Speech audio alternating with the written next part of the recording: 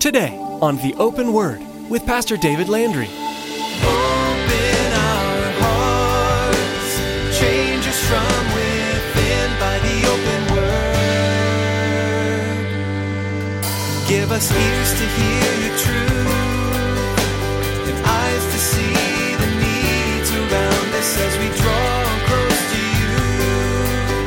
May we thirst for the water that your love brings us. Open our hearts, change us from within by the open word.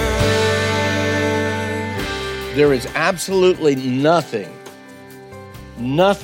that a man can do in a secular sense. No worldly accomplishment, no award, no achievement that we can grasp that can give us full or lasting satisfaction to our soul. We can have all the accolades of man, but it's going to leave a vast emptiness. Secondly, the things of this world, all of our possessions, our riches, our status, is not where lasting joy comes from. There are many things in life that we derive pleasure from. Maybe it's a car, a house, or a new phone. Maybe it's a new relationship, a job, or your status. Whatever it may be, it will not give you complete and lasting satisfaction in life. On your deathbed, your possessions and your status will no longer matter. What will matter is your relationship with God. If you've spent a lot of time searching for some sort of possession to fill your emptiness and keep coming up short, maybe it's time to give God a chance. Now here's Pastor David in the book of Ecclesiastes chapter 20 as he continues his message, Gloom, Despair, and Agony.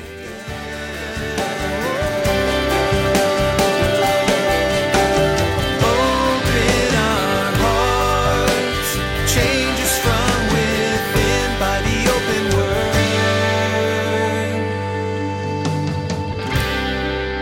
A good name is better than precious ointment. Stop right there. Good name is better than precious ointment. That's a good word. That's a positive word, man. Your good name. It's good to have a good name. But then he follows it up.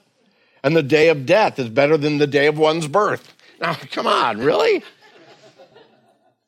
This is a guy who does not have a very good attitude about life. Can we agree on that? He's had all of his heart's desire, all of his flesh desires met. And yet his life is absolutely empty and it's meaningless. With the understanding that this is King Solomon, and again, as I shared earlier, with the attitude of all these multiples of wives that cause him to be drawn away from the worship of Jehovah and to chase after these foreign gods, it makes perfect sense to see the emptiness that flows through his life.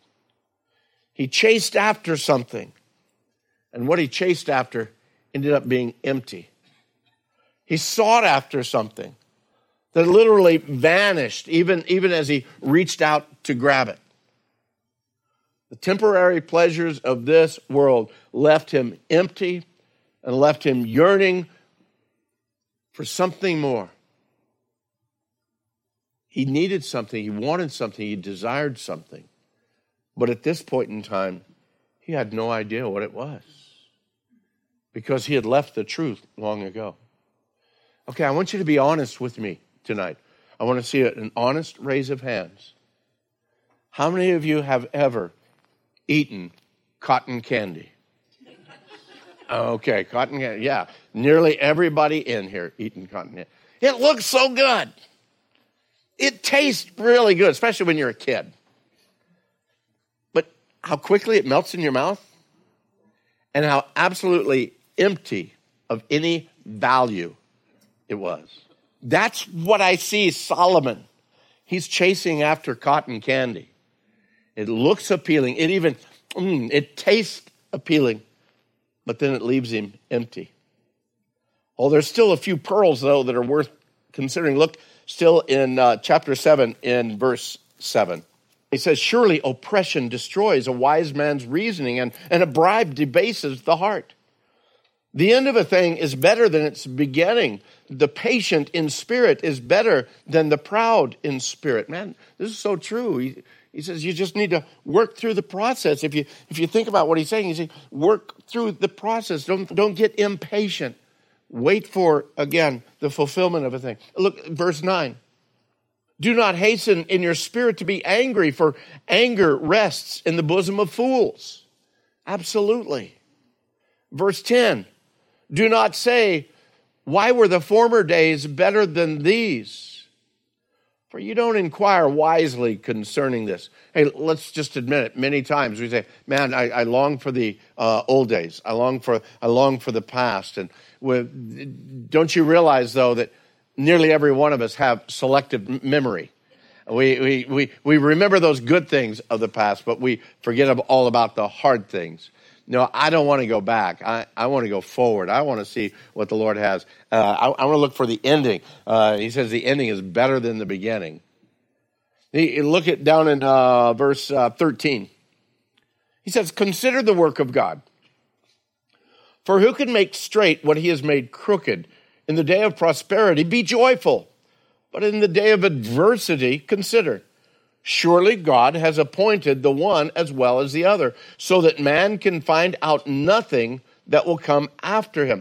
Now, you need to understand, he actually kind of has the attitude of Job when Job told his wife, shall we bless God when everything is good and curse God when everything is bad? No, it's the same God that brings. And he's speaking here about the sovereignty of God. He kind of comes up with a kind of a negative response to it, but he still understands, no, God has appointed one as well as the other.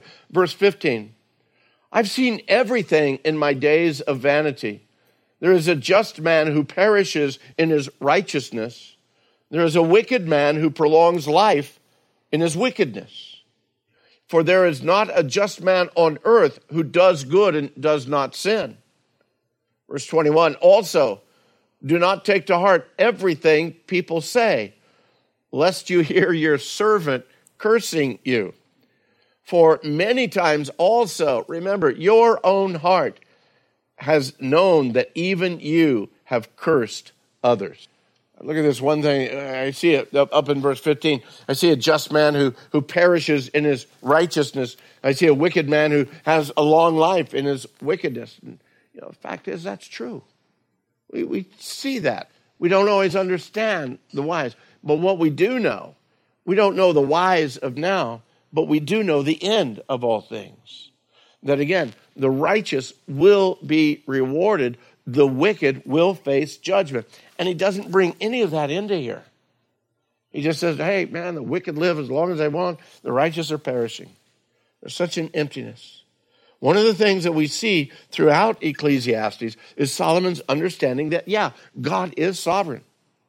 God's going to do what God wants to do. That's that type of an idea. And although we understand that ultimately that is true, God is king over and sovereign over all of his universe, and he has a plan and a purpose, and he's working that out. Although we understand that, it doesn't seem as though Solomon puts in the mercy and the grace of God that comes into play in every one of our lives all the time. It just seems like he goes right to the negative. One very interesting passage found in chapter 8, and then it just leads right into chapter 9.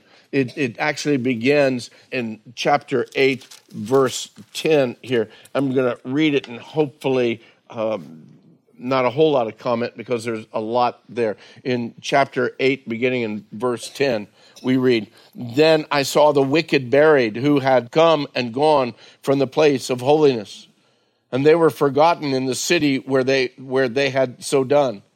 This also is vanity. Let me stop right there. I told you I'm not going to comment much, but I have to comment on this. Here's one who has come and gone from the place of holiness, but actually they're wicked.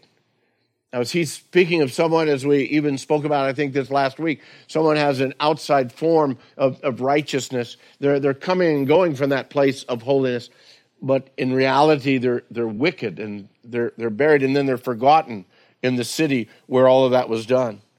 Verse 11, because the sentence against an evil work is not executed speedily, therefore the heart of the sons of men is fully set in them to do evil. You understand what he's saying there?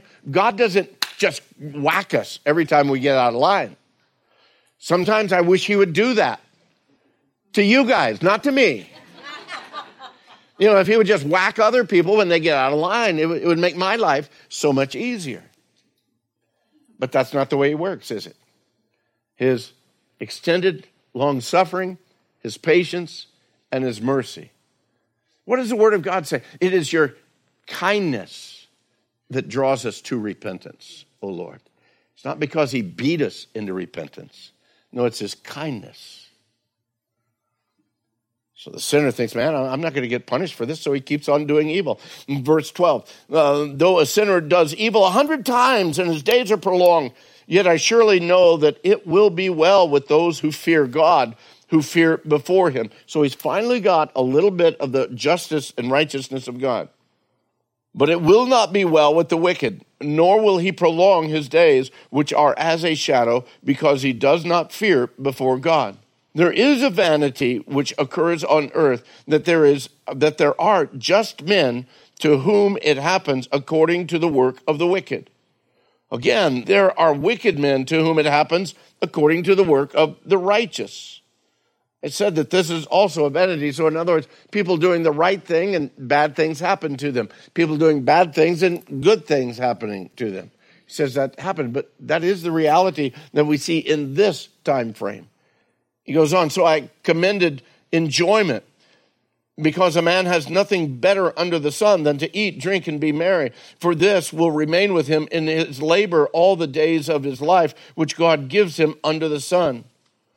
So he says, hey, you might as well just eat, drink, and be merry. Do whatever, because this is all you got.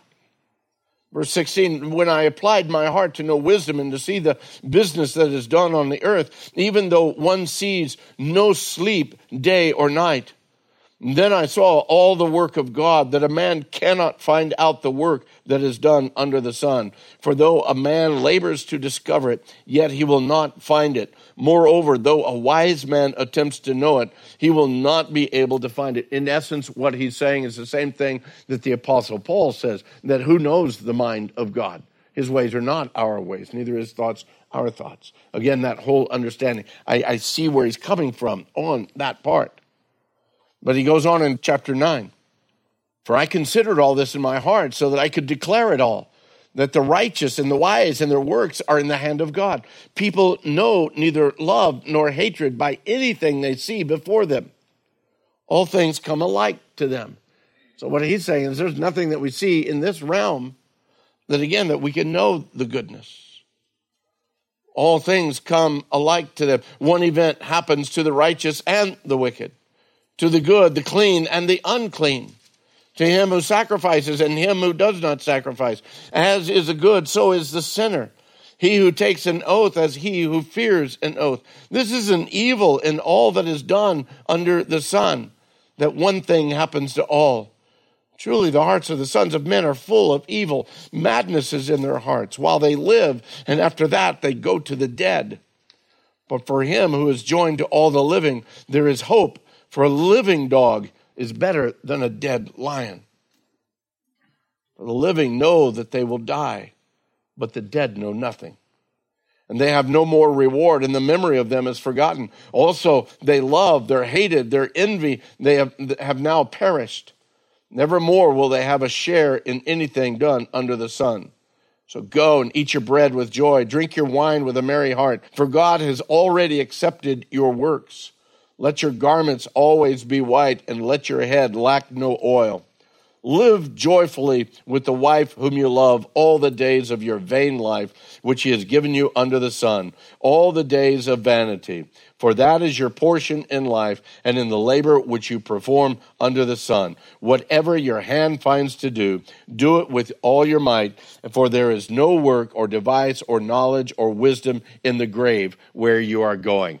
Okay, there are some truths that are woven in through all of that, but there is such despair and doom and gloom it's packaged in the midst of the sliminess of a stinking oyster, okay? There's pearls in there, but you've got to almost pull them out. Verse 9 of Ecclesiastes 9, one of my favorite verses, live joyfully with the wife whom you love all the days of your vain life. So, hey, we're going to do it. We're going to do it. So, chapters 10, 11, and 12. Again, we find that they're all filled with a number of these short little proverbs. Some very enlightening, some very, very, very depressing. Ecclesiastes chapter 10, verse 1. This is a great one. Dead flies putrefy the perfumer's ointment. And there's actually a whole lot that could be said about that. There's a lot of it, I think, deals with the book of Ecclesiastes. I see a lot of dead flies in what he writes here. There's a lot of good perfume, but it's stuffed with dead flies. Funny how he has that right there. He says also, so does a little folly to one respected for wisdom and honor. Somebody who's respected for wisdom and honor, he goes off and does something very stupid. Suddenly, man, that just really impacts his life. Verse 3, even when a fool walks along the way, he lacks wisdom, and he shows everyone that he is a fool. Verse 12, the words of a wise man's mouth are gracious, but the lips of a fool shall swallow him up. I've always liked the proverb, it's not in here, but it goes along with that. It says, better to be quiet and be thought a fool than to open up your mouth and remove all doubt. So, words of a wise man's mouth are gracious, but the lips of a fool shall swallow him up. Verse 18, jump down to 18. Because of laziness, the building decays, and through idleness of hands, the house leaks. So in other words, he says we need to be busy about the business that we're supposed to be doing. Jump into Ecclesiastes chapter 11, Ecclesiastes 11. Down in verse 7. Truly the light is sweet and it's pleasant for the eyes to behold the sun. But if a man lives many years and rejoices in them all, yet let him remember the days of darkness, for they will be many. All that's coming is vanity. Wow. You live a long life. Hey, don't worry about what's good, man. You're heading to darkness. It's going to get worse. And he's like focusing on that kind of a thing. But then in verse 9, he says, rejoice, O young man, in your youth. Let your heart cheer you in the days of your youth. Walk in the ways of your heart and in the sight of your eyes. But know that for all of these, God will bring you into judgment. And so again, he's saying one positive thing and follows it up with a negative. Verse 10, therefore remove sorrow from your heart and put away evil from your flesh. For childhood and youth are vanity. That's the words of an old man. You understand that, don't you? Yeah. It's an old man that says, oh, man, these guys don't have... And in reality, that old man probably craves to have some of that youth back to him. In chapter 12, verse 1, remember now your Creator in the days of your youth, before the difficult days come and the years draw near when you say, I have no pleasure in them. Again, what's the attitude of the heart? Man, I've now reached, like for me, I've now reached 65. It's all over. It's just going to be doom and gloom and darkness from here. I'm going to be down at the doctor's office every day of the week from here on in. My life is over. I reached 65. It's done. That's kind of what I see him saying here. Man, rejoice back when you were younger, because, man, it's going to come a time. In verse 8, vanity of vanities, says the preacher, all is vanity. And moreover, because the preacher was wise, he still taught the people knowledge. I don't know if I'd want to be taught by him. I really don't, because again, great wisdom, but in the midst of that wisdom is such despair and such doom and gloom. Oh yes, he pondered, he sought out and set in order many proverbs. The preacher sought to find acceptable words, and what was written was upright, words of truth. The words of the wise are like goads, and the words of scholars are like well-driven nails given by one shepherd. And further, my son, be admonished by these. Of making many books there is no end, and much study is wearisome to the flesh. Amen, some say. Especially if you're in school. Wow. So let us hear the conclusion of the whole matter. He comes down to this. Fear God, keep his commandments, for this is man's all. For God will bring every work into judgment, including every secret thing, whether good or evil. Okay, there's a lot of truth in 13 and 14. I understand that. But there is a vast, vast gap in what he's saying. He says absolutely nothing about knowing and glorifying and honoring God. and having that kind of a relationship that David, his father, had, who, man, was so excited about God, he literally embarrassed himself and others as he danced before God just in celebration. Had no idea of the love that his father David had, as David writes out psalm after psalm after psalm, just declaring the glory and the righteousness and the beauty and the splendor and his love for God. Solomon doesn't have any of that. Well, here's the end of the matter. Just fear God, keep his commandments, that's it. That's all you can do. Has nothing to say about enjoying God, loving his presence, honoring him in your life. Let me close with this. Three good understandings that we can come away with from this study with Ecclesiastes. Number one, there is absolutely nothing that a man can do in a secular sense. No worldly accomplishment, no award, no achievement that we can grasp that can give us full or lasting satisfaction to our soul. We can have all the accolades of man, but it's going to leave a vast emptiness. Secondly, the things of this world, all of our possessions, our riches, our status, is not where lasting joy comes from. As a matter of fact, more often than not, these things, these possessions that we acquire, they actually can hinder our peace and our joy and our fulfillment, because we're looking at things rather than God himself. And then thirdly, by and large, man has no idea about the things that will give him true and lasting peace. By and large, man is either ignorant or they choose to ignore the reality that, yes, there is coming a final judgment. Every one of us will stand before God in that final day. What is our relationship to him now? Not to fear God and just kind of get through life, but God desires to have fellowship, relationship with his creation. That's why he sent Christ to die on our place, on our behalf. And you see, when man ignores that and he chases after the wind and chases after cotton candy, chases after the pleasures of this world, rather than surrendering himself and accepting the truth of God's love for him, where he's at. God wants him where he's at, and God will change a man from the inside out. We don't need to bathe or to take a shower before we bathe. We don't need to take a shower before we bathe. We come before God just as I am, without one plea. That's how we come to Christ. And his arms are wide open for us.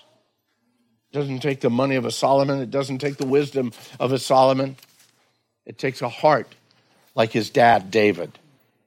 That broken and that contrite heart. It says, Lord, I've sinned and I need a Savior. That's what God calls for us. In his love, he calls for us that way. I'm so glad that we serve a gracious, loving God.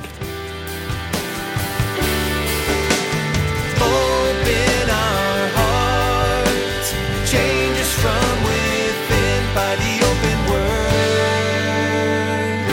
As our time with you today winds down, we'd like to share where you can listen to today's message again.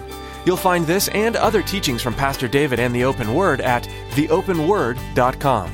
Be sure to subscribe to the podcast to ensure you never miss an edition of the program. Right now, let's turn it back over to Pastor David for a quick message from the heart. Hello, friend. I'm so glad you joined in today to the Open Word. As you know, this broadcast is meant to share with you the hope, grace, and love that can only be found through Jesus Christ. He's the reason I teach every week at Calvary Chapel of Casa, Grande. I want as many people as possible to know and believe the message of the gospel.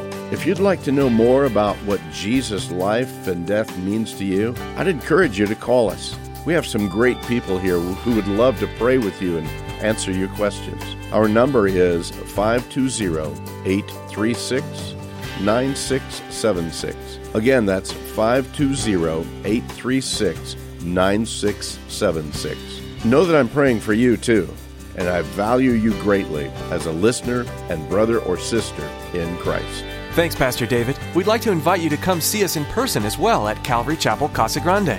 We have services every Saturday, Sunday, and Wednesday, and you'll be able to find more information at theopenword.com. Just click the church link at the bottom of the page. With that, our time with you has come to an end. Join us next time to continue our journey through the Bible, right here on The Open Word. Make us more